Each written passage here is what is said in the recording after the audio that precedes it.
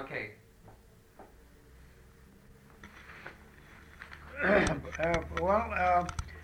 After making several pictures, very big, large productions, that is, after I went freelancing, I was only interested, and I made it my specific efforts, never to make small pictures, only to make the largest picture at that particular time that I was producing. And from the Turner Corporation, I went with the Arrow film, which was then putting on a picture by Hall Caine, a masterpiece by Hall Caine, The Deemster, starring Derwent Hall Caine. That Hall Caine himself was written up and given extensive advertising in all the New York papers, shouting it to the top what he was going to do, not only with the one with the Deemster, but with all other productions which he wrote. And therefore I went with the Arrow Film Company at a very fine little fat salary. And I shouldn't say that, should I? Well, it doesn't make any difference. The money is all in Las Vegas. After I stayed with, then there came again all these big shot farms. They make 2 or 3 big pictures, and then they have a layoff, and you don't know when to start again. So from there I went to the Edward Warren production. He was a big producer, and the Warfare of the Flesh, and that was considered a very good big picture. They spent over $500,000 on it. And from the Edward Warren, I contacted Frances Marion, a very lovely, wonderful woman. Beautiful personality, lovely to be with, lovely to talk to. And Frances Marion saw The River's End, and she saw a few of the pictures I made, and she said, that's it. And I contacted her, and she said, of course you can make it. Now I'm going to do a picture with Mary Pickford. Now you come right along. I said, well, what about Charlie Rocher? She said, well, he isn't with her anymore. So, well, that's all right. I said, but he'll be with us when we shoot. That's all right.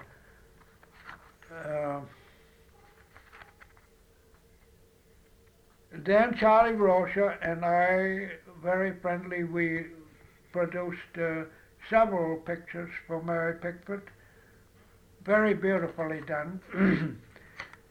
Charlie Rocher has some very wonderful lighting effects. He's ace high when it comes to camera works, none better. And then, did I tell you about Marshall Neyland? Yes. Yes. You must have made Daddy Longlegs and the Lovelight with Mary Pickford, didn't you? Yeah. Daddy Longlegs and the Lovelight with Mary Pickford, with Mahlon Hamilton. I wish to say that in my entire life I never had such wonderful times as I did have with Mary Pickford, Marshall Neyland, and Charlie Rocher in working with those three, especially being very close to them. They were lovely personalities. And here's a picture of a studio taking a scene in the Edison studio in 1912. Edwin S. Porter directing. Look at the size of that studio. Yes. It's wonderful. Now, what have we got here? Here, this is my album we're looking at, my portfolio, God Save the Queen. Well, here we have a patent which was granted to me by Thomas Edison because it was good. But this patent became outmoded when Eastman came in with their X-Pac film. This is a patent on a thermostat contraption, very beautifully made, on location, worked immediately while we're up in the 3 below zero in Canada shooting movies. I built this thing over in 2 days. I built this. It's a two copper boxes insulated like a thermostat with a 2-inch felt cushion surrounded with a little alcohol lamp heating the heating the empty unit and having the camera surrounded by hot air, the steam of which would go out on the top of this contraption through 3 holes.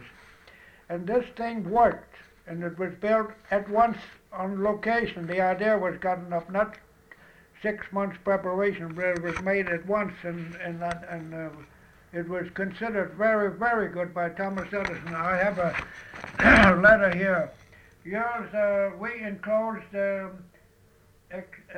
signed and executed is at hand. I enclose herewith a copy of the license granted by you to Thomas A. Edison Incorporated. If you will advise me promptly as to your wishes with respect to the matter of inserting additional broader claims in your application, to which I referred in my letter I will be able to file the amendment in such application in a few days.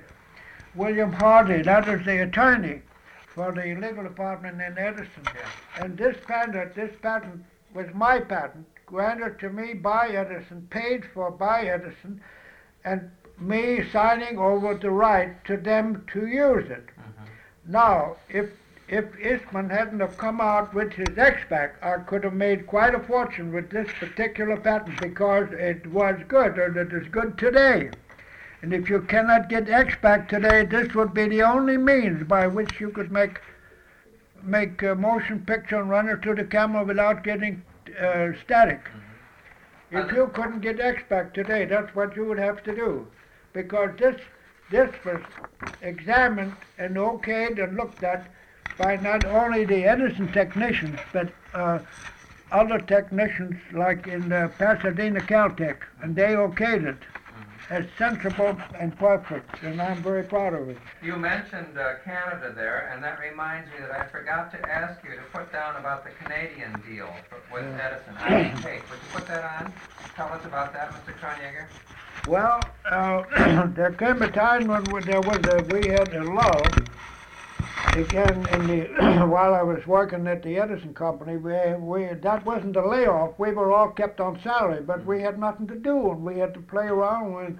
And the studio was kind of closed. There wasn't anything to do in the studio. And Edwin Porter went on a vacation or sometimes. Yeah, he'd take a vacation for a month or so. He'd go fishing.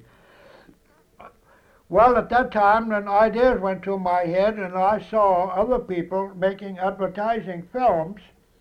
And then one night an idea struck me, why not me take a trip to the Canadian Railroad and propose to them that I would shoot a lot of movies for them free in return if they would give us transportation for either our company or any company that I could collect with. I didn't have to necessarily collect with the Edison company. I could have gone to any company. So what did I do? I went to Canada, paid my own train fare, negotiated for a deal with the vice president.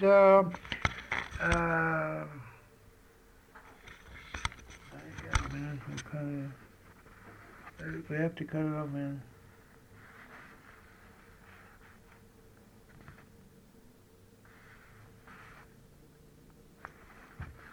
Mr. Conley, 20,000. Grand Central Pacific, in care of Endowment Center, reaching that center, vice president Center Shoe Line. In care of Mr. Honey, vice president of this.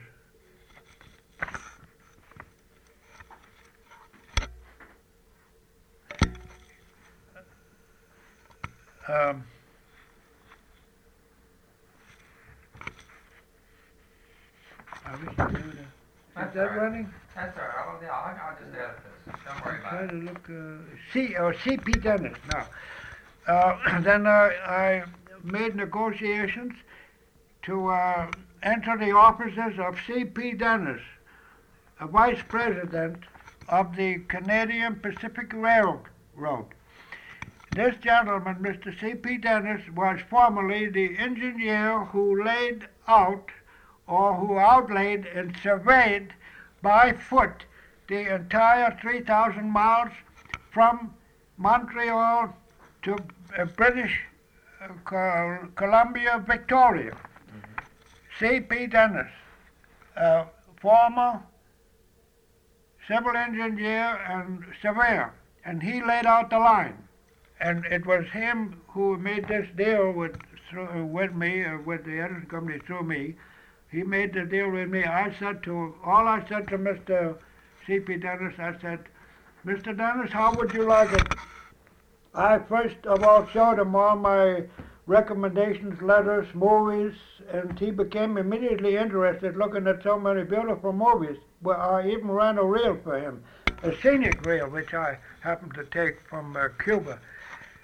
He immediately became interested when I told him that I could negotiate for a deal between the railroad company and some company that I would find, possibly the Edison Company. Oh, he said, when he heard the name Edison, he said, we know the Edison Company. We negotiated with them for some other little things, but not for what you suggest. Well, let me suggest this. I wanted to make myself a 6-month job. That's all I was interested in, which I thank God for the help. You know, if you, whatever you want to accomplish in this life, believe me, you take God with you on your right hand and hold tight, and you'll have very good success. Mr. Dennis says, that would be wonderful.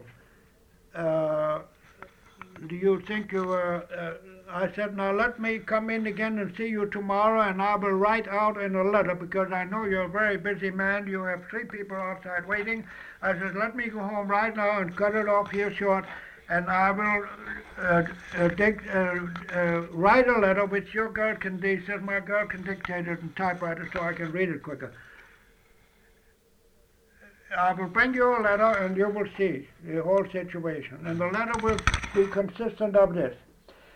You will give us transportation, about 20 people, food, lodging, and shelter, on the train or off the train, in the hotels or out of the hotels, complete transportation. And we will give you in return all the movies you want, not exceeding 20 reels.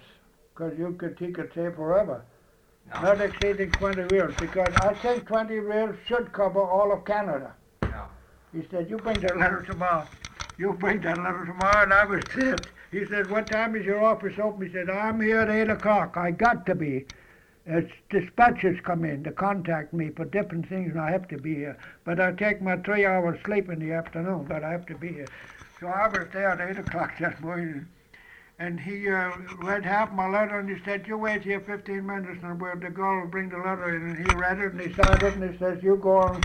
And I went back to Edison's, and there we were. 3 weeks later, we left. We were on the way to Canada.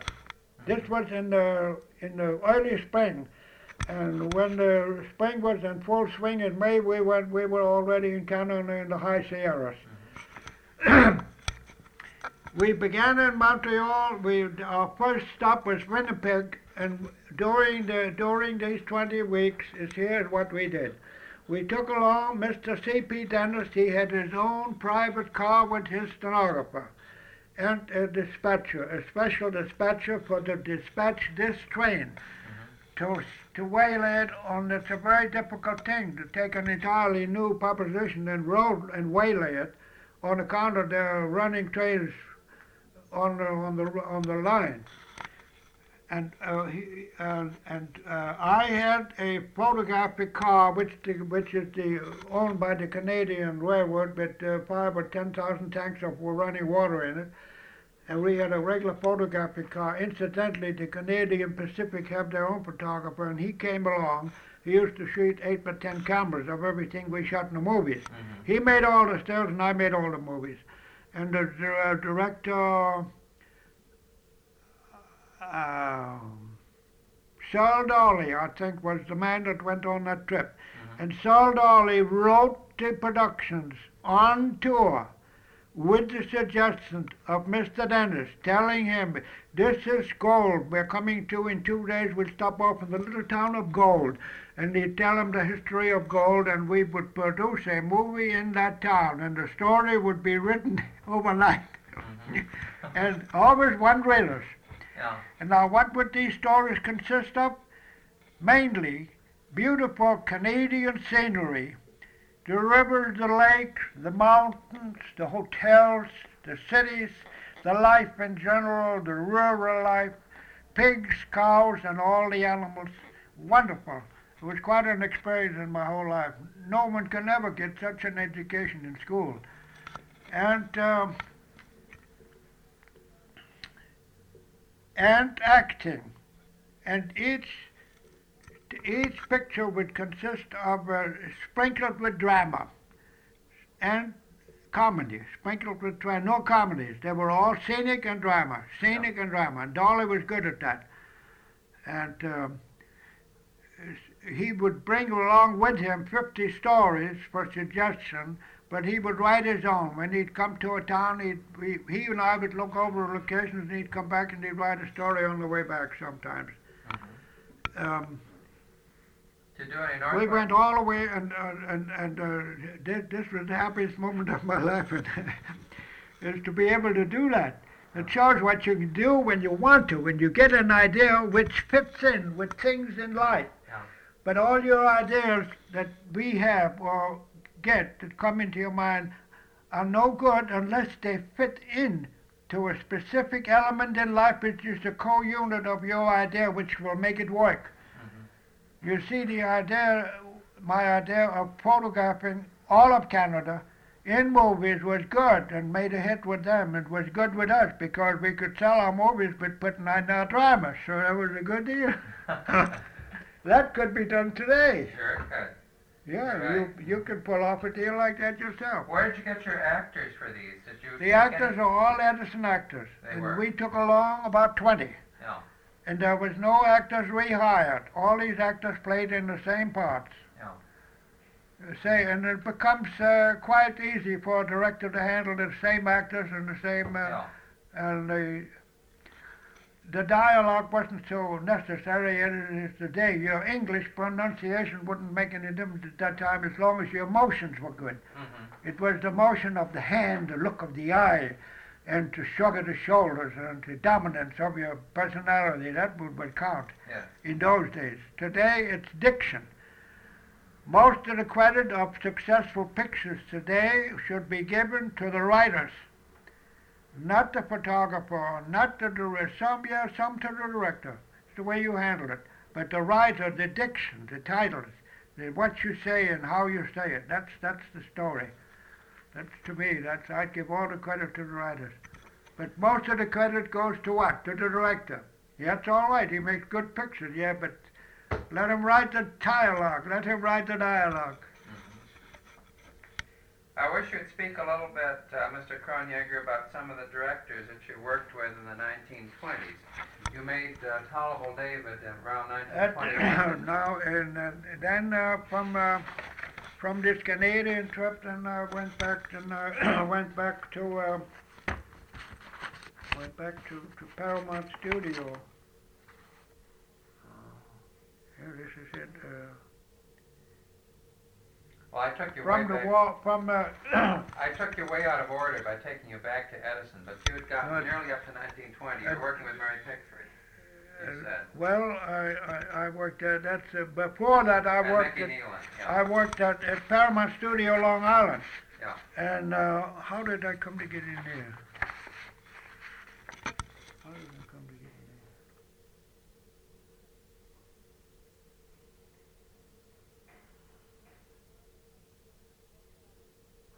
I came to, then I negotiated with Paramount Studios in Long Island by suggesting Mr. Porter's name, or I think he suggested it.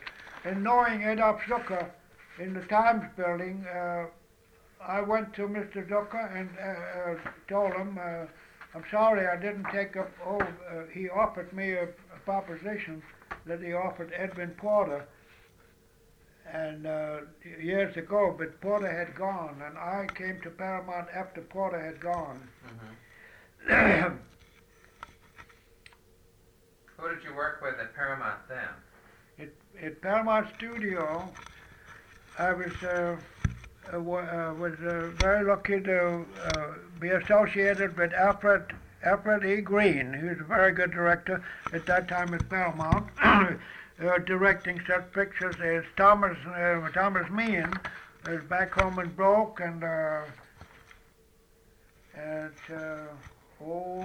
many others that I have to look up in. Yeah, we'll get the title. Thomas Meehan and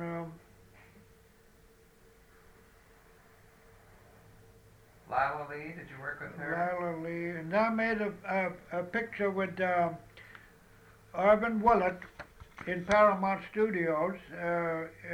Made a picture made in Cuba. Was that Fog-Bound with Dorothy That was Dalton? Fog-Bound. That was done with Marshall Neal. We did most of the fog scenes in the studio, in the basement, using smoke.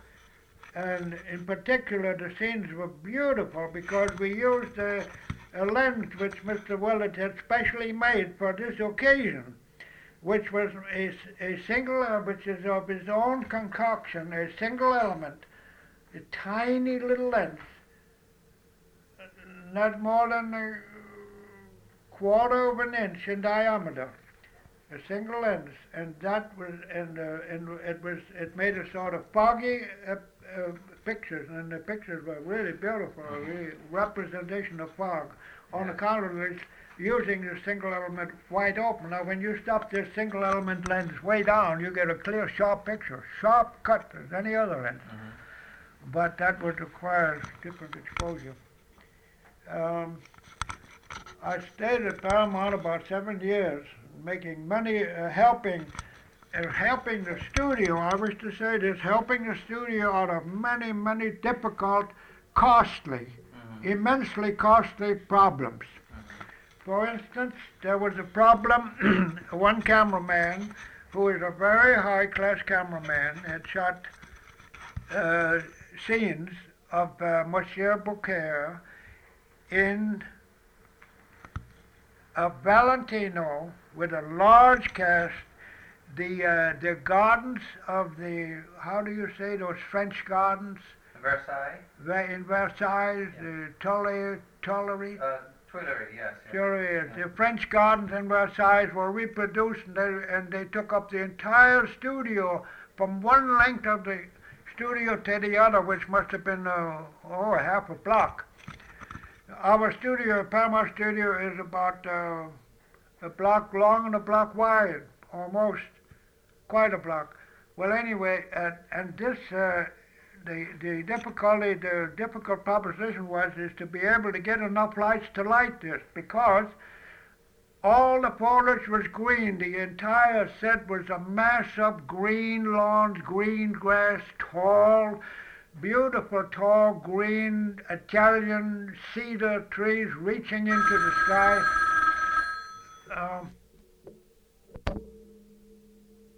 We're talking about the green gardens and the Monsieur Beaucaire. Yeah, you're on now. Tall, beautiful Italian cedars and large elms and oaks, English oaks. The whole studio was a mass of dark green. Now, the question was, they did photograph. The cameraman looked at that, and I don't like to mention any names there because the cameraman looked at that, and they got all the lights that were available in New York City. Oh, must have been about over maybe 100 or 150, I have to roughly guess. All the lights that we could get out of New York from all the studios to rental for 3 days to light these green trees. So then, all right, the production manager said, well, are you satisfied? We can't get any more. That's all we can get. Well, the cameraman said, we'll have to do the best we can. We start shooting, we shoot, all right. Now they also had a hurry schedule, and they had a large cast, and the cast was prohibitive at cost, very expensive cast. Costumes weighed $500 each and running into $1,200, and they shot 2 days. They shot 2 days, and they developed, and then the rushes came in. And while they were they looked at 2 days rushes, and I wasn't in the projecting room, but the projecting man, Jimmy, told me, he says, you should never saw such a disgusted and disconsolate looking, discouraged looking producers and managers and cameramen. They were whipped. They didn't have a thing. Nothing. The clothes, but now what was wrong? The thing was wrong.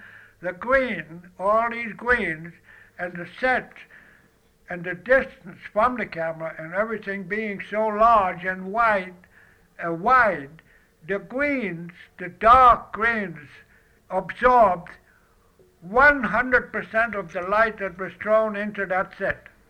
And whatever hit the costumes, it just must have burned them up. So what happened? The set there was no time, just barely any time on the set. Most of the set in the back was black as coal, and the figures in the beautiful white silk lace gowns that were all burnt so that you just had a silhouette of white figures against the black velvet drop. And that was the situation in that room. So they were all white, and I just happened to hear of it. And I saw the set while they were shooting, and I had shot some scenes at Tannhäuser's where we had a similar thing, and the painters in Tannhäuser's happened to know that green sets, dark objects have to be sprayed, which we used to do outdoors, especially at night. And we did it mainly on night photography. And now why they didn't think of that before they shot those scenes, well, anyway, the only thing that I did, helping the studio out, it just struck me like a bolt of lightning, because I became as much deeply excited and interested, knowing that cost must have cost $100,000, that 2 days' work. I thought of my Tannhäuser set, my little set in Tannhäuser's with the green trees in the Italian theaters, which we sprayed one side light grading up into highlight to create the sun effect. I remember that, and that's what I thought of. And so I said, well, if it'll work there, it'll surely work here. So I went into Mr. Edwin King's office, the manager there, big, tall, wonderful-looking fellow, and Edwin C. King, manager of Paramount Studios. And I went into his office, and the girl said to me, you can't see Mr. King now. I said, I can see Mr. King right now. And I walked to the girl, and I said, sit down, I'll get you an orange soda while I'm in there. And I walked into Mr. King, I said, I have an idea, and I think you can save all that set there. We don't have to strike it or do anything. They were going to build a set outdoors, take it all outside, by different cameramen's suggestions. Rebuild it. I said, no, leave it where it is. Now, what do you want us to do? I said, here's what you do, and I know, and I'll bet you $100 if you want to put up the money. I'll bet you $100 if you do what I tell you, you'll photograph that set beautifully. So I said, well, what is it, Henry? And he looked at me in a whimsical way, so if I just was hot-headed, I said, now then, here's what you do. You get your painter department, let them come in here in front of you, and I'll talk with them in front of you, the painter. And and we had, and I said, if you don't believe what I say, you contact the painter in the studio, in the Tannhäuser studio, Jimmy, and he can tell you. And so they did contact him. Jimmy said, yeah, we painted sets light and color. We had them painted, we had sunlight painted on them. So they were photographed last time, and it worked out fine. So he called in a few painters in the office, and then we argued the whole thing out, how much it would cost and how long it would take to re-spray that entire set. And the trees should be sprayed lighter on one side, rounding off to the other, from a gray into a little lighter than gray. Otherwise, spot them like highlight spotted, and that's a trick. And then Mr. King had a consultation with the painting department, and that's what they did, and they saved the whole works. Wonderful! And I thought right then, here's where I ought to get... Well, I got a kick out of it, that's enough. Did you do any other jobs on Valentino pictures at that time? Now, you know, what I wish to say about this is all these ideas, they have to come at a moment's notice, and it has to fit the situation, that has to work. Yeah. just give an idea and then try it out and then it don't work. That isn't any good. And that's what pleased me, because it worked, because it would work. And they used half the lights. Oh, they couldn't use all the lights. They sent half the lights back. They used the ordinary lighting because they really had to be careful they didn't burn up the highlights out of there. Yes. And that was Monsieur Bouquet. Yeah. And now then, after that, I have noticed that all the set builders in all the studios, including California, made it a special issue. I don't know where they got the orders from. All large sets to be on the light side. Never build a dark black set. Never. Unless you wanted to go black and have nothing on the film. Yeah. The larger the set, the lighter it may be. Do you remember any other troubleshooting that you did during those days? Now then, there was another situation while I was at Paramount. This is very, makes me feel wonderful to know, to reminisce on this. And that was a situation in Florida. Also another cameraman, very good cameraman. He's working today, getting maybe $1,000 a week. Oh, God bless him. The cameraman went with Wesley Ruckles down to Florida to shoot another big picture. They had over 100 extras there, all beautiful costumes, taken out on the Flagler Estate, which consists of a palm grove of 500 to 1,000 royal palm trees, 50 feet high, with large leaves, those great big long leaves, and the entire, and so they shot scenes in this palm grove, under this palm grove, without lights, hoping that there'll be enough light filtering in through the trees that would do. Well, there wasn't enough light filtering through, but shooting all these long shot scenes, the same situation prevailed. The greens in the foliage all went black because it wasn't lit up. And the highlights where the people walked were burnt up. And they had 3 days' work. About 6,000 feet of film was run in the Paramount Studio projecting room. And I was in the studio and I saw some of the stuff and I said, my goodness, that's all undertime stuff. Well, they did not use 1 foot of that film. 3 days shooting. I'm citing this to see what producers are up against when they don't know, when they don't have the crew careful enough. I won't say cameraman or director, I'll say the whole crew. When the crew is not careful enough. Because when a crew is working, there's over 500 ideas and they all look and see. Well, what happened? Then King again called me into the office. Henry, I want you to look at 6 reels of stuff. So King and I at 8 o'clock at night, we looked at 6 reels of hopelessly undertimed stuff that could not be done anything with it all. They asked the dark man to intensify it, and he says it'll be worse. So here's where Eastman comes in. Another 20,000 feet goes into the Eastman box. Well, anyway, I want to thank Eastman right here and there now, and all the other filmmakers for making lovely, wonderful films which we can so absolutely depend on. When we go out today, we can surely depend on the film. If you slip up, it's not the film, remember it. So, after we ran the 4 reels, and then I said, well, it's all under time. That means just retake. Can't do anything with it. All that's retake. Now what do we do? They says, have you got an idea? I said, sure, I got an idea. I said, I can tell you right away before I even go down and look at the location. I said, well, what would you do? I said, well, now, in order for me not to start for you any negotiations with your director, let me say nothing. You let me go down there. I was in between pictures, but I was on salary. I was 2 weeks off on salary. I was shooting a picture with Alfred Green with Thomas Meehan in 2 weeks, so I had 2 weeks to go down there. And King said, if you I'll stop the situation when I go down there. And I can't give you an answer now. I can give you an answer, but it may be haywire. Yeah. Let me go down.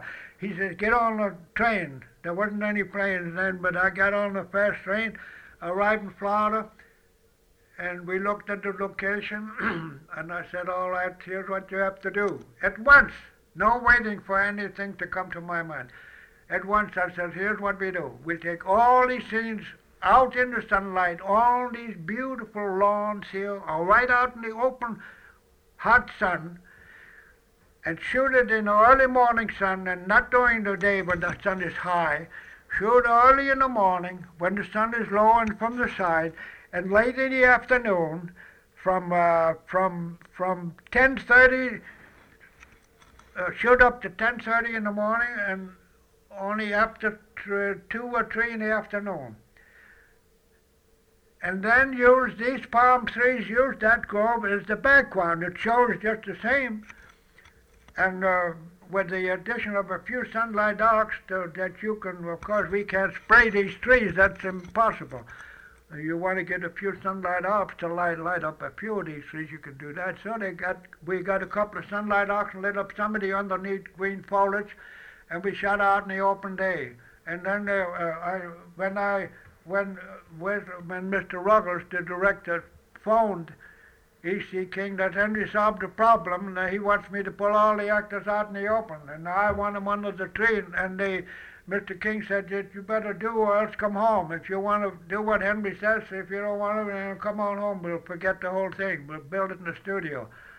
So he said, no, he wanted to stay there for a vacation.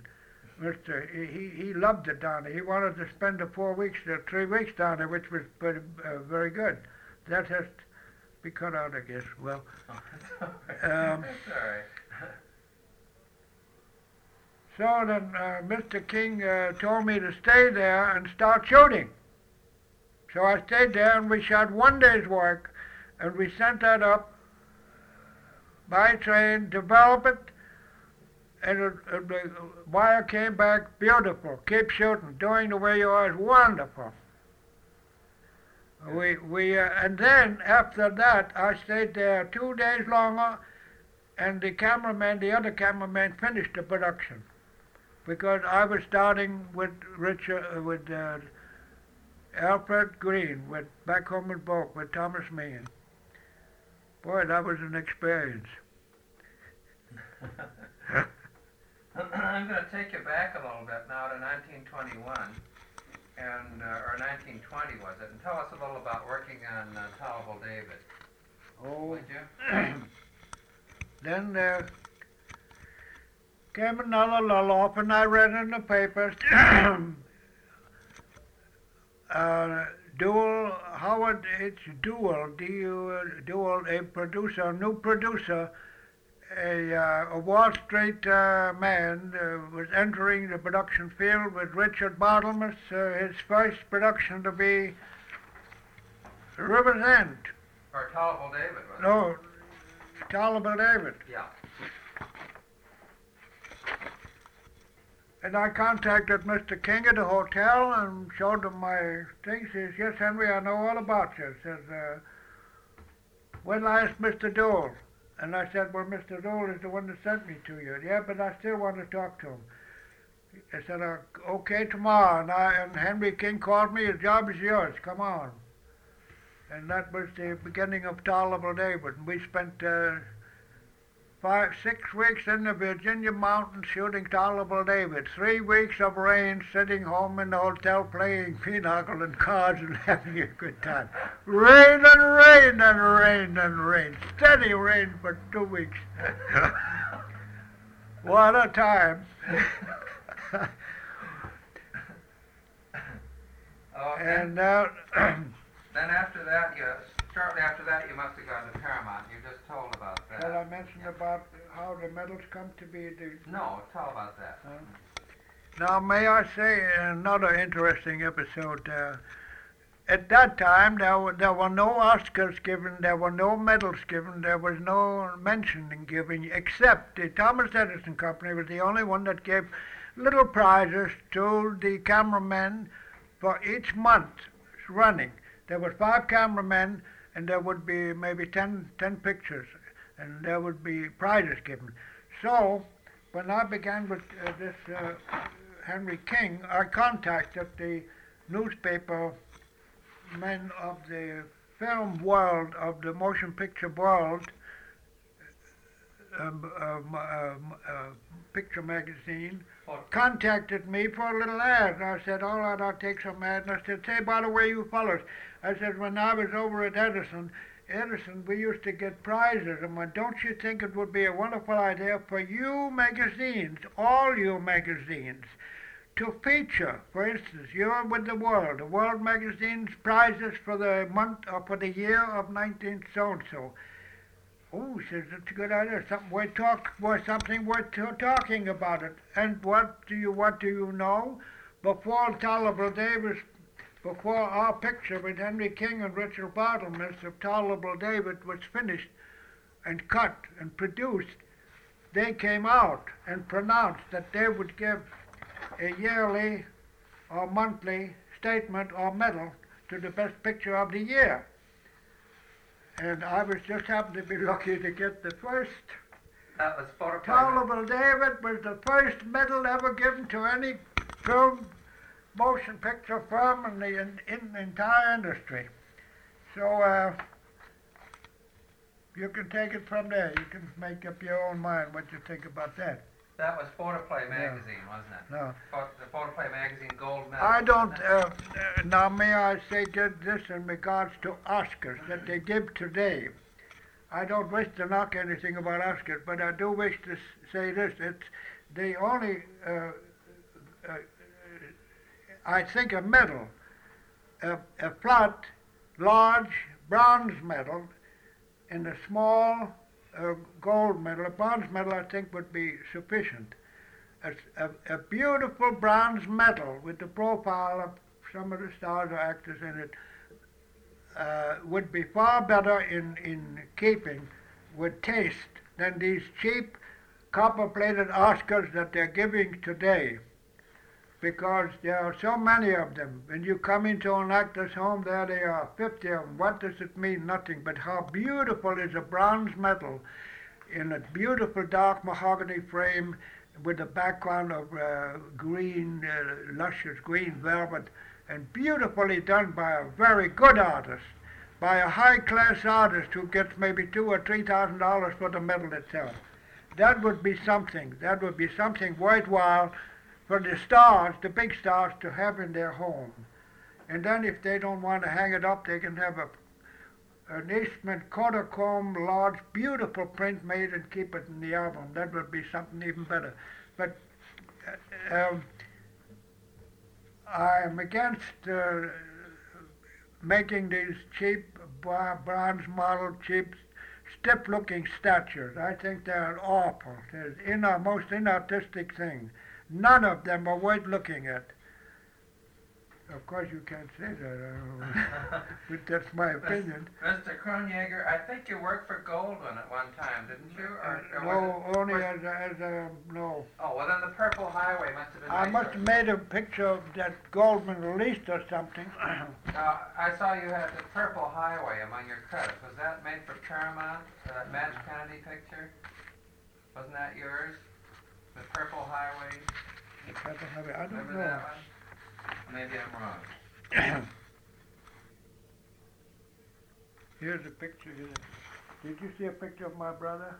Yes. I am now looking in the part of my album at a very lovely, sharp, beautifully well-lit 8x10 photograph of a motion picture taken in the Vitagraph studio with my brother Julius, very well dressed, and with the director Earl at his side, sitting at the camera, with a Prestovich Cambry, of which are a mahogany box. it's a picture good to look at. Very nicely done. And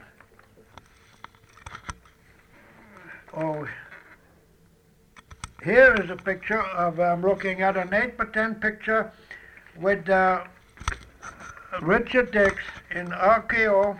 No, in the Paramount Studios with B.B. Daniels and Alan Crosland and Russell. What is his name? First name Russell? William Russell?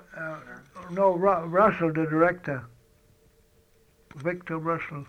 I can't think, but we'll find it.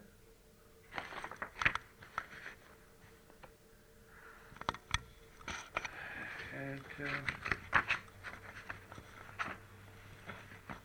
let me see. I did several pictures with Morris Darnier, with Sam Rock, a New York $1 million producer. And the picture was called the very wonderfully made picture. The Desert Healer? No. Haven't I got a picture up here, Ned? Well, we'll find it.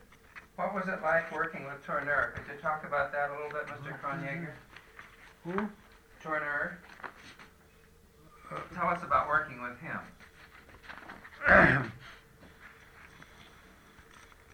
Is he dead now? Yes, he's dead. No, he's living in Paris. Morris Darnier? Yes. He's still living? He's in his 80s. Where is he? He's in Paris. In Paris.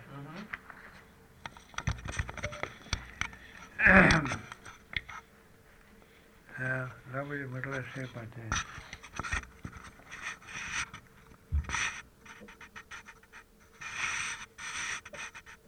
What was the name? Want me to stop it for a minute? Pirates make the sea, clothes make the pirate. No. Clothes make the pirate. Clothes make the pirate. There was another production that I enjoyed making was a picture called Clothes Make the Pirate with Finney Earle, the comedian in the Broadway star comedian Earle in the lead, and I forget the leading lady. And Morris Darnier directing. Was it Dorothy Gish? I think it was Dorothy Gish and Leon Errol, wasn't it? Leon Earle, yeah, that's it. That's it, yeah. What did I say? Yeah, that's all right. You said Leon Earle. And Dorothy Gish, maybe it was Dorothy Gish. I think so. And Clothes Make the Pirate. Yeah. In this particular scene, the interest that I had in it was the wonderful ship which they built.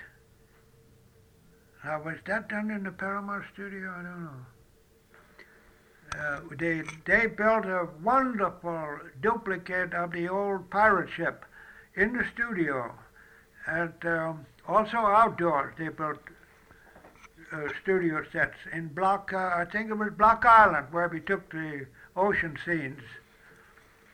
And Morris Darnier, when I was first introduced to him, he looked down with a very sad face. He says, "Well, Mr. Cronjager, it is very nice to meet you, but I had, it is very strange. I had in mind, I have a French cameraman. He's here waiting to go to work with me, and I will see. I would like to have him. I will see what we can do."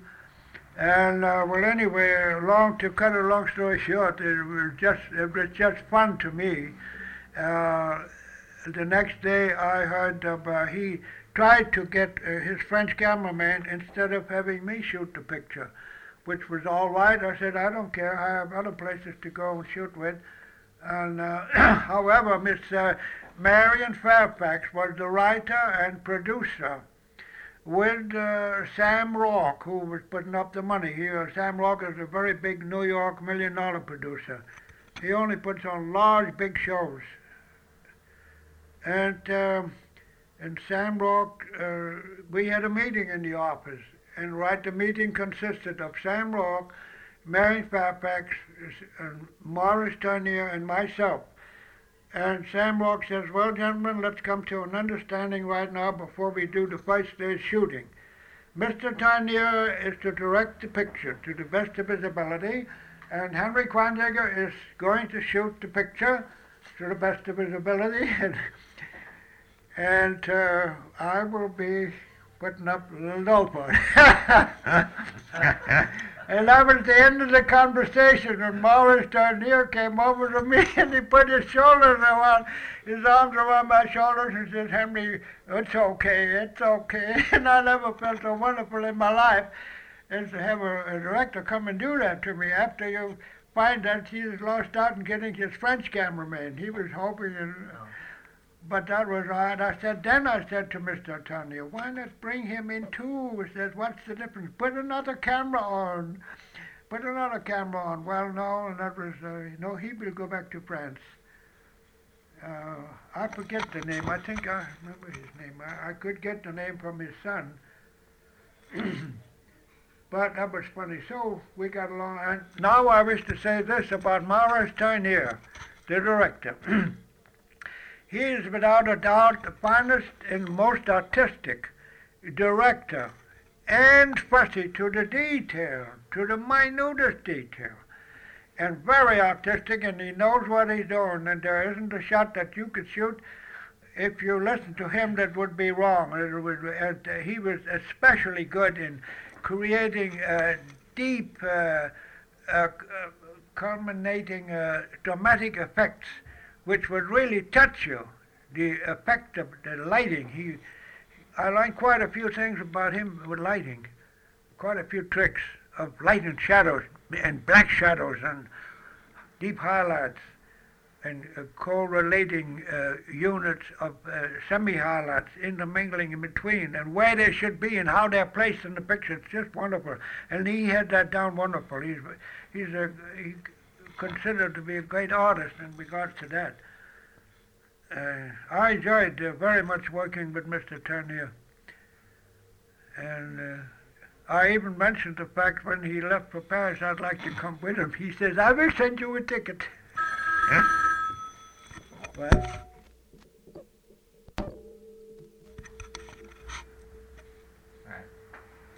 Okay. Now what was it? Yeah, you're talking about Tourneur. So what? I broke your train of thought. Let me see. You're talking about what you learned from Tourneur and all about lights and shadows and so forth. Maybe you'd finish that part. Where did you go after you worked with Tourneur? Then what happened to you?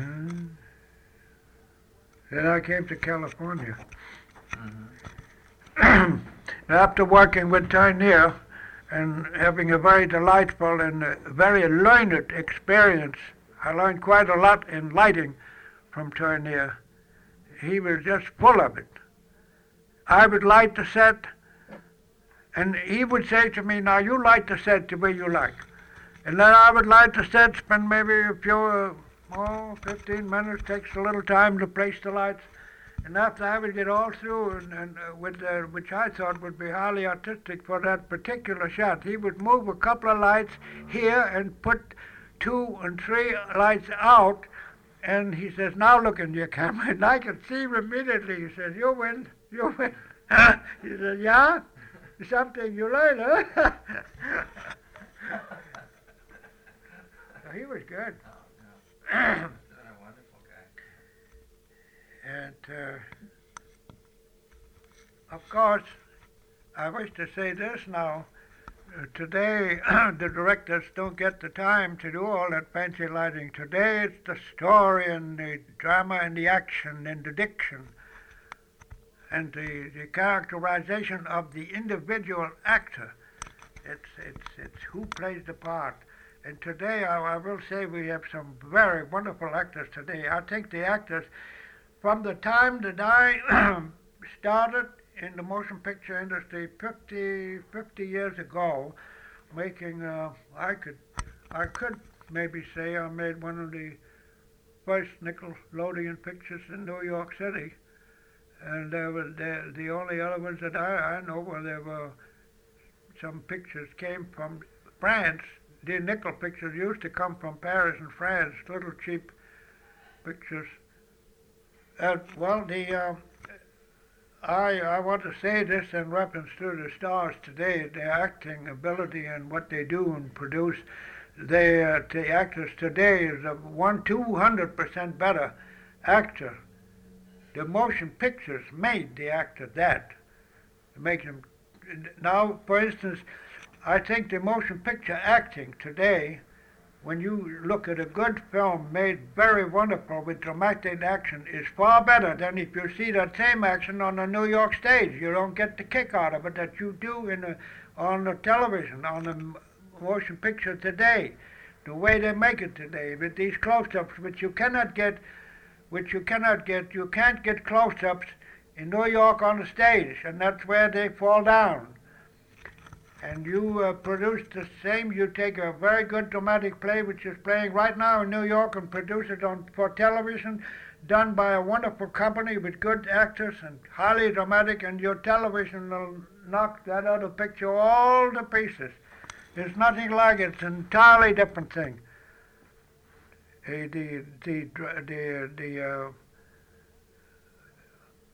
What I'm speaking of is classical dramatic scenes. I don't mean gangbusters or gangster stories. I don't mean that. They have their purpose too, but or the murder stories. I don't care. I'm really becoming tired of looking at them. We do all look at them, but I do like. I can't remember mentioning a few. What I wish to say is there are some most marvelous and wonderful pictures produced on television, for television today, especially when the action is gotten over in close-ups, in the movement of the eye and the thought behind the intellect. These things today cannot and never will be produced on the open screen like in New York, where you pay $6 or $5 for a seat, which is prohibitive, I think. And that isn't all, boys. And just watch the future coming up. What they're going to do with television. The productions are getting better and better all the time. And the only trouble is they won't have enough good stars and good actors to go around. It's very hard, and I wish to say this, it's very hard for a star today to keep in good shape, in good health, which is a necessary thing for him to stay on the screen and be good all the time and to be 100% perfect. I can see some of the stars today that they keep themselves in excellent shape, and you can tell on the screen when they're acting, their health shows. And by the addition of the entire race is in much better health today. You can almost walk the streets and look at anyone. They're all in excellent health. Why? Because due to our many new inventions of antibiotics that keep the body in shape, and also mainly because of the additional use of the vitamin supplements, which is almost used by everyone, and which no doubt is all the stars are using to keep up good looking, keep up energy.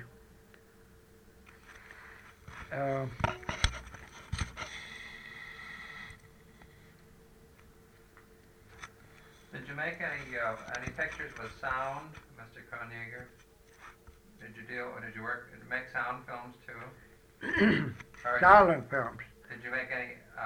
Did you make any sound films? Yeah, sound. The ones I made here the ones I made in back home in Broke were silent. Yeah, that was silent. In Caliber Neighborhood were silent. Yeah. Oh yeah.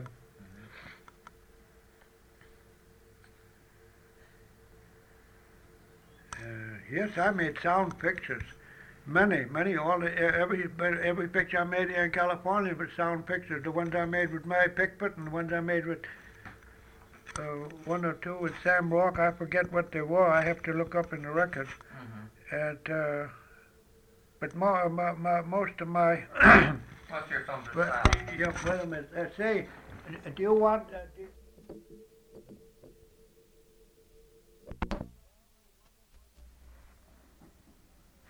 Well, let me see. What have we got here? Oh, this is my portfolio.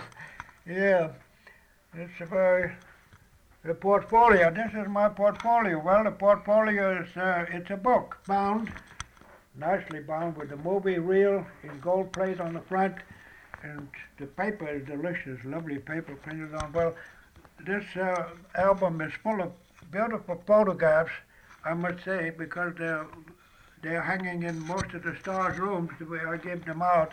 Here's a scene of a stormy day in Monterey Coast, California. It's a beautiful mountains in the background and the ocean coming in at a 40-mile wind, and our village, which cost $60,000 to $80,000, the Love Light, is on the shore, and right in the foreground, in the immediate foreground, 12 feet away, 20 feet away from me, is a tall, rocky, bent, deep, red and yellow rock, red on the bottom and blue in the middle, and highly violet on top. It's a beautiful shot. And in this cove right here, where this ocean is, that's where we wrecked the ship. A boat, 30-foot boat, which was used in the scene of the Love Light, where Mary Pickford, and this scene was shot at night. And we were up in this Monterey Coast with the Mary Pickford Company with 300 people, with 100 people steady in the crew, and 200 extra sent up the day we want to use them for the village. It was the Holland village. That the play takes place in Holland, and here the coast along there for 2 miles was all little Holland huts and villages, which we later used for. I am now looking at a long shot where the wreck of the ship. Mary Pickford's lover wrecked her ship, and Mary Pickford herself played the scene, falling overboard in this rough and turbulent ocean with 6 men standing by ready to jump in to save her. But she did jump in, and quite made it to shore. And of course, there was a little help aiding her.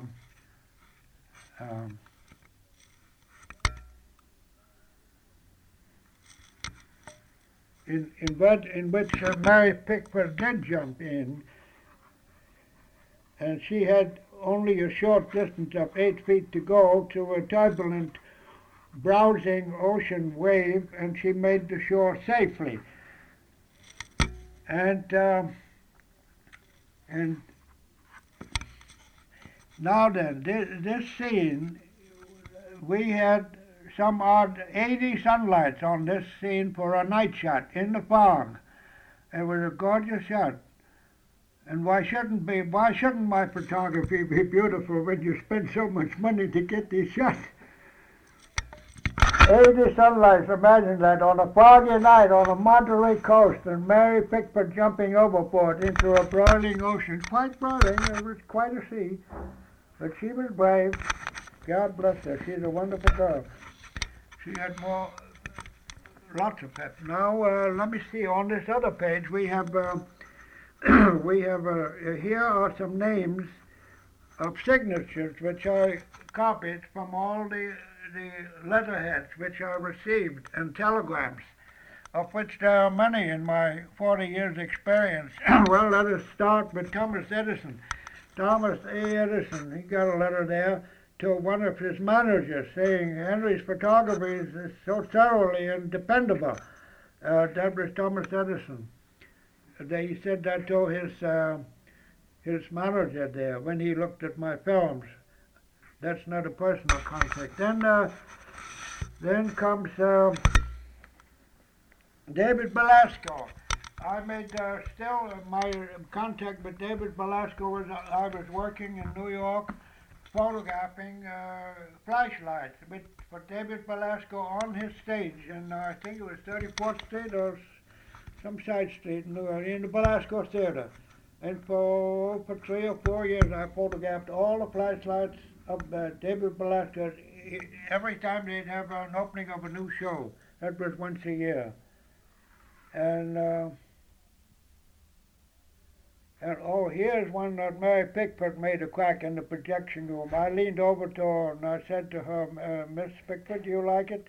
And all she said, charming, exquisite, everything. Of course, Charlie Rocha was there too. But I just wanted to get a wade in. And then here's E.H. Griffith. That's another director that I don't know whether he's a relative of D.W., but... And then comes Jesse Lasky. He says in one of his things, master cameraman, oh, hot dogs. Here's Adolf Zucker. Look at his signature here. Henry always hits the mark. That's in the letter sent to someone that I am familiar with in the office forces. William Randolph Hearst. Well, he told Miss Frances Marion, in the Cosmopolitan productions of Marion Davis, the night shots were gorgeous, beautiful. That's William Randolph Hearst. He said that to Frances Marion, and she told me the next day. And there's one, Wallace Berry. Great work, Henry. Keep it up. Here's one from Howard Hawks. I was the second cameraman on that. Very fine work. George E. Falk, he's a production manager. Lionel Barrymore, superb. B.P. Schurberg, that guy's got imagination.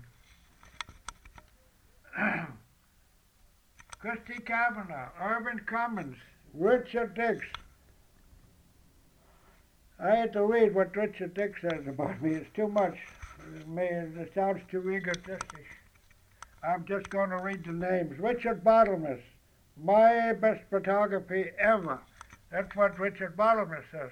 Well, we got the gold medal that he is. The firm got the medal. The firm has it. Mr. Howard, Mr. Dewell, I don't know, maybe Mr. King has it hanging in his office. Go over to King's office and see. He should have one because he deserved it. It was a very fine production. Considered wonderful. All the newspapers shouted about it in New York City for 2 weeks. Gilbert Rowland, Charlie Brabham, C.B. DeMille Productions. I did some work with in the C.B. as a second cameraman. They had 40 other cameramen on that. What was it, Mr. And I forget what it was. Julius Brulator. He is very good. And Hyman Hagedorn. Hyman Hagedorn is in Library of Congress in Washington. He's a writer that writes for all the, he writes the history of Hyman Hagedorn, Library of Congress in Washington, D.C. The Colonel. Now the Colonel is a William Burch Thompson. He owns the Miami Copper Mine. And he owns the Arboretum, which is in Arizona near the copper mine. That is almost as big as half a state.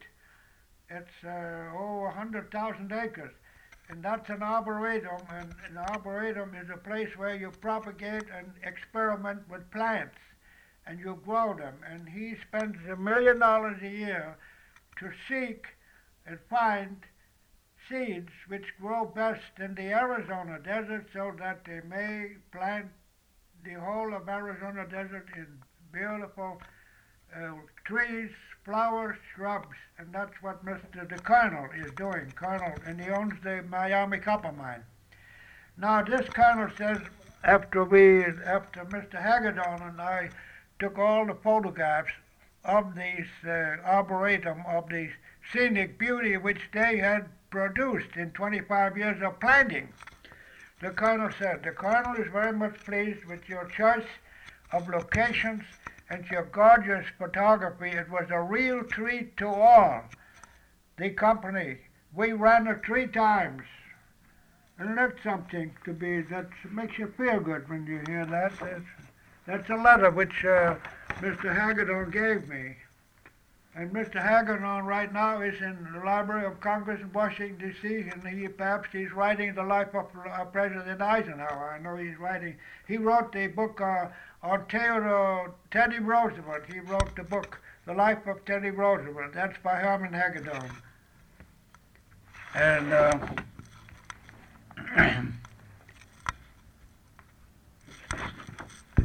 And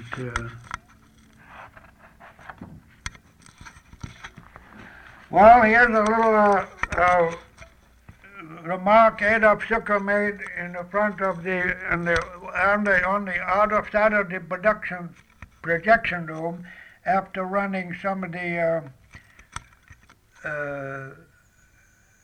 back home and broken the productions I made for Paramount Studios. I says, well, Mr. Zucker, that's all I said. Well, I laughed and he laughed, and he also put his arm on my shoulder, and it makes you feel hot when those fellows do that. Doesn't mean anything, but anyway, you get a great kick out of it, and you remember it as long as you live. Well, Henry, you never disappointed us yet. Your photography is excellent and always hits the mark. Well, that's pretty good.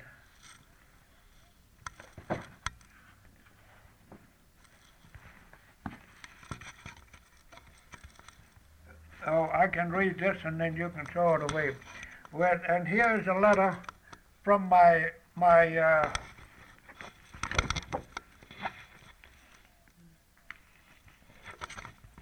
here's a letter from Wendell Fish.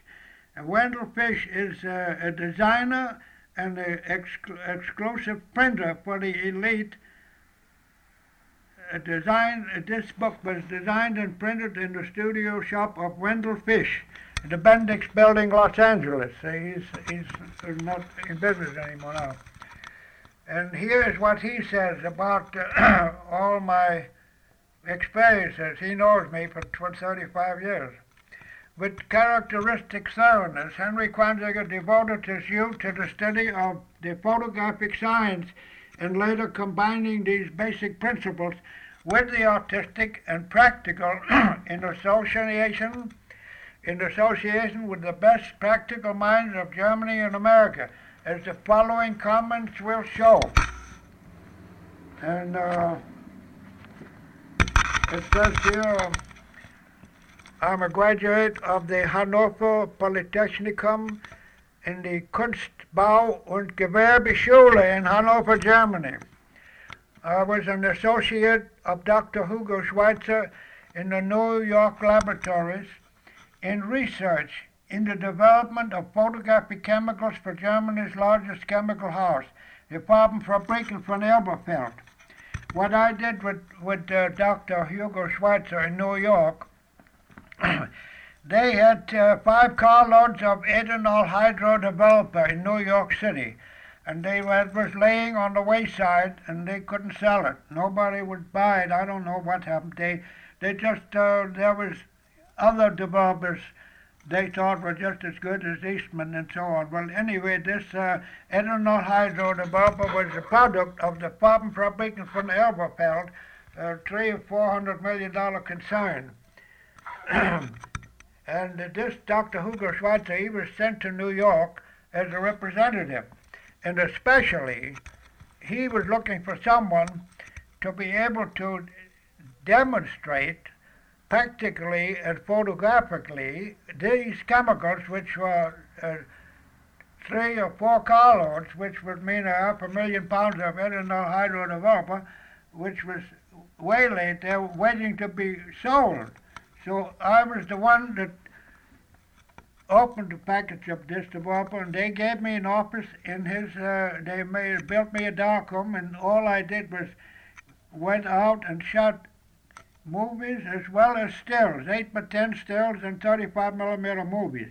And I used this developer, and all I'd do for 6 months, I'd go out during the day and I'd shoot films all over the state of California, 8x10s as well as movies. Come home in my darkroom, develop them, show them on the screen, make prints, make very wonderful prints on Eastman paper. I must say that because that's the only paper I used. I was always an Eastman man my whole life. However, the DuPont makes some pretty good stuff too. I have a lot to say about their firm if you want to know of it later. And then, when I finally succeeded in demonstrating that this was excellent development, now the particular thing I found in this, which was the claim in this developer, was that it would outlast in the strength and length of any other developer, which it did.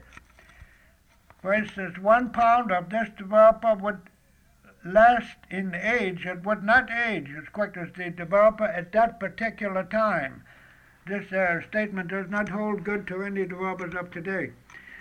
So then we took a hold of it, and I said, now, Mr. Schweitzer said, if you can become an associate in the corporation, we'll give you a very good job if you want to go and sell that. So, which I did.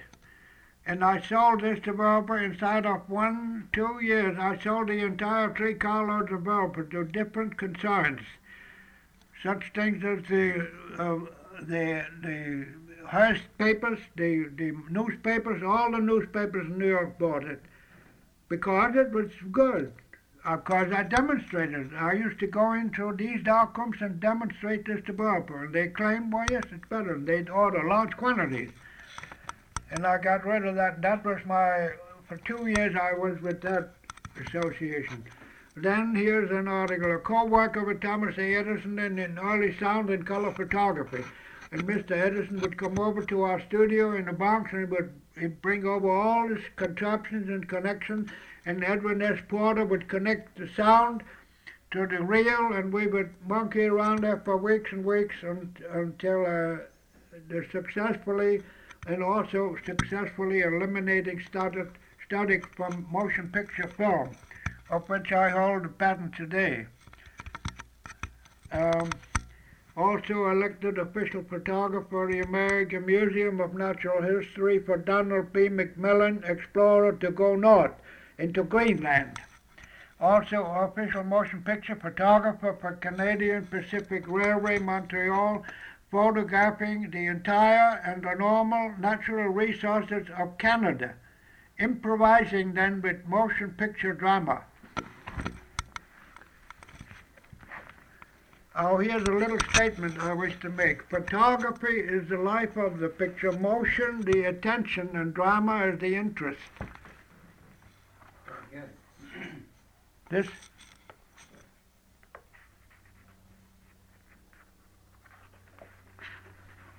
Well, Mr. Cronjager, I'm getting near the end of my tape. Do you want to sum up a little for us? What?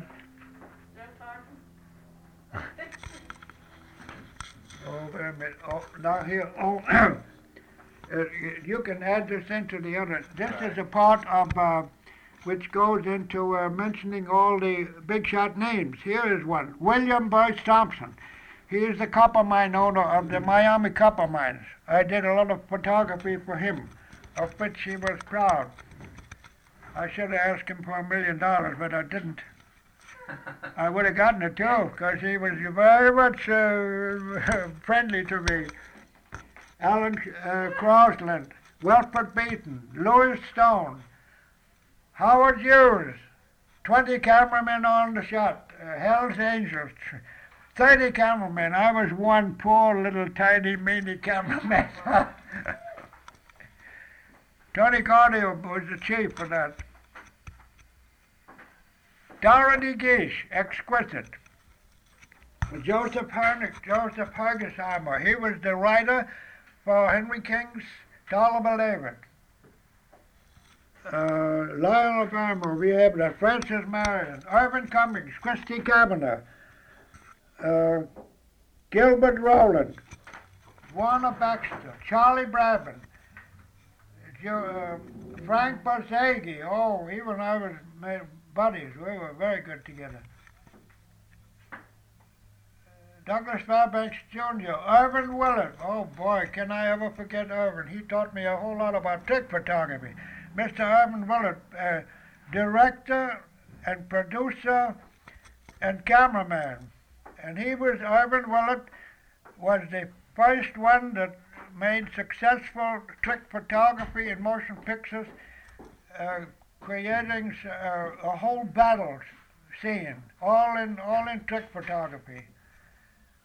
And I believe I can truthfully say that Irving Willett was the first one to introduce the glass shots, which he rather didn't introduce, but everybody used to come around and hang around the set and steal the ideas and pass it along to 5 other studios in the next week.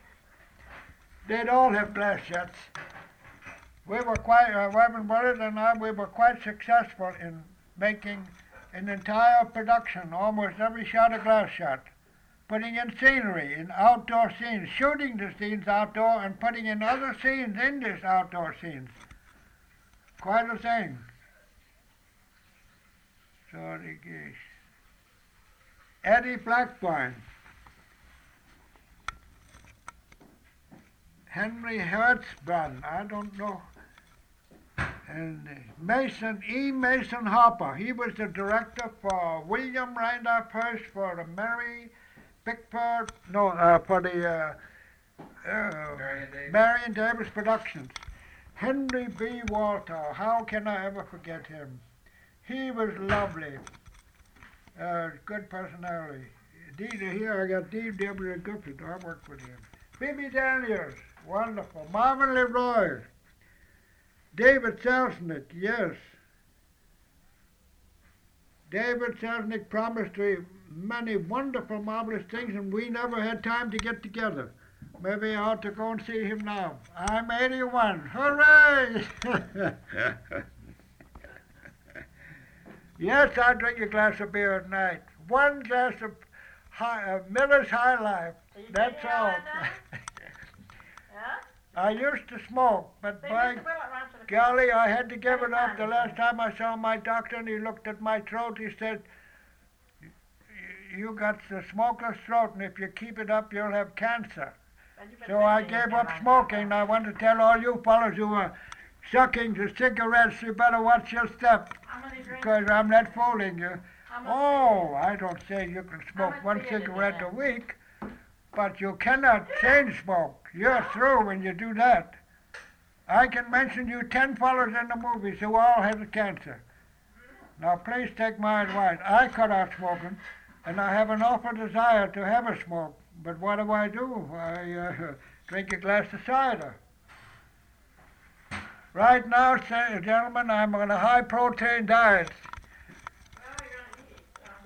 Please send over some steaks. Louis B. Mayer, yes. He made the first picture for Louis B. Mayer. Sam, Julius Brulot, Irvin Willett, I'm going to say, and Jimmy Cruz, I forgot him, and James E. Granger. Oh, yes, I worked with him.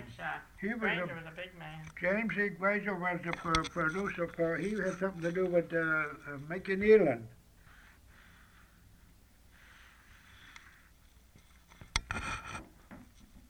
Do you have one of these?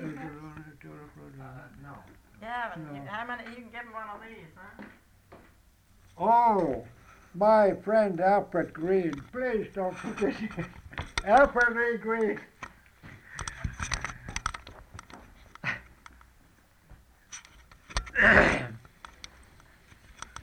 I'm getting near the end of my tape. Now, may I say this? Final words, of course. May I say this?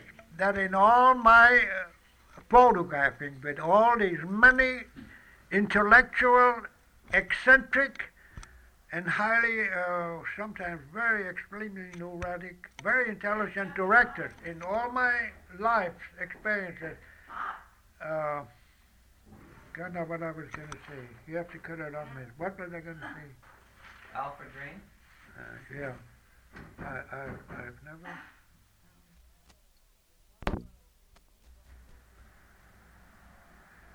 Now, in conclusion of this afternoon's entertainment, I have a man lying on the carpet here, Mr. What? Pratt. Mr. Pratt, who surely is very, very patient. And I hope that the statements which I have made for the benefit of other people I hope, and I wish to be excused if there is the slightest bit of egotisticness, which most of us have, and and in all my experiences, we're working with so many wonderful directors, intelligent men, and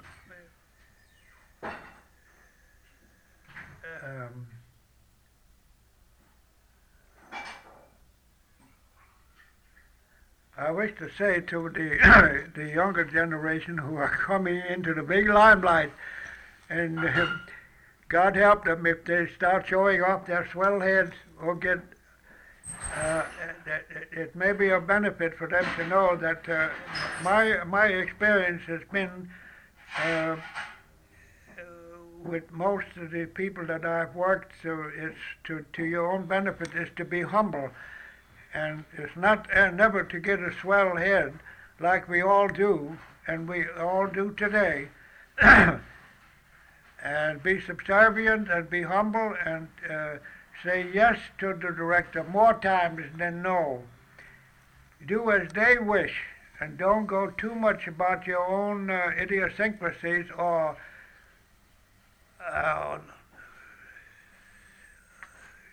too extremely artistic abilities which don't mean as much to a production as the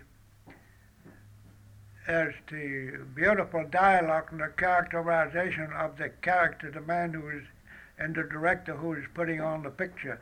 Photography plays a big part if it can be gotten without the hindrance of other more important things such as acting or directing in the picture. Photography plays a good part. And to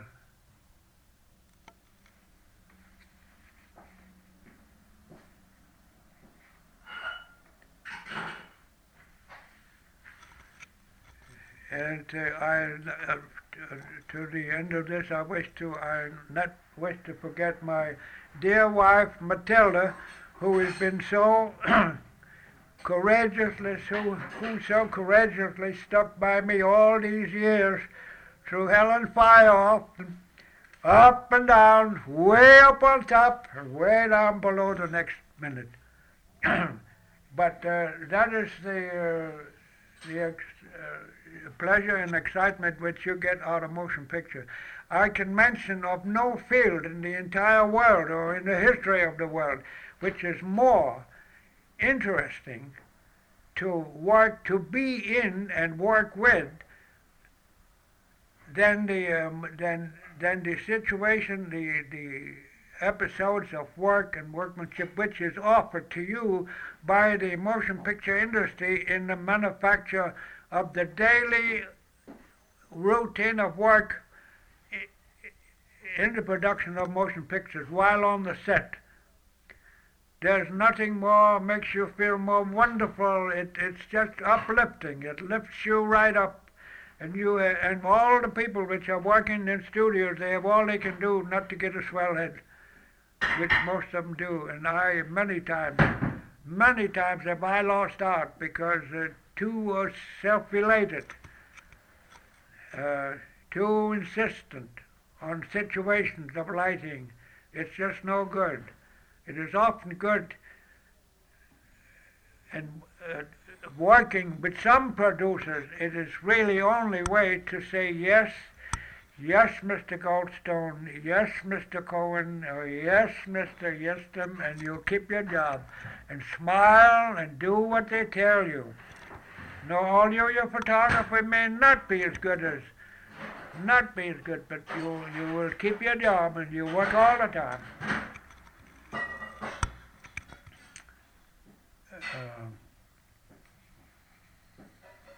I guess I'm getting close to the end of it. I better thank you on the tape. Thank you so very much, Mr. Henry Cronjager, for giving so much of your time for this excellent tape. I want to thank you for having the patience to do all this, and whatever sounds egotistic, I hope you cut it out. All right, sir. Oh, is there some more there? A little bit, yeah. Really? Is it on? Yeah, it's still on. I wish to herewith thank the motion picture industry, all producers, all directors, and all the people that I work with for giving me such a glorious and wonderful time. I feel that's wonderful. It's great to be alive. Well, good.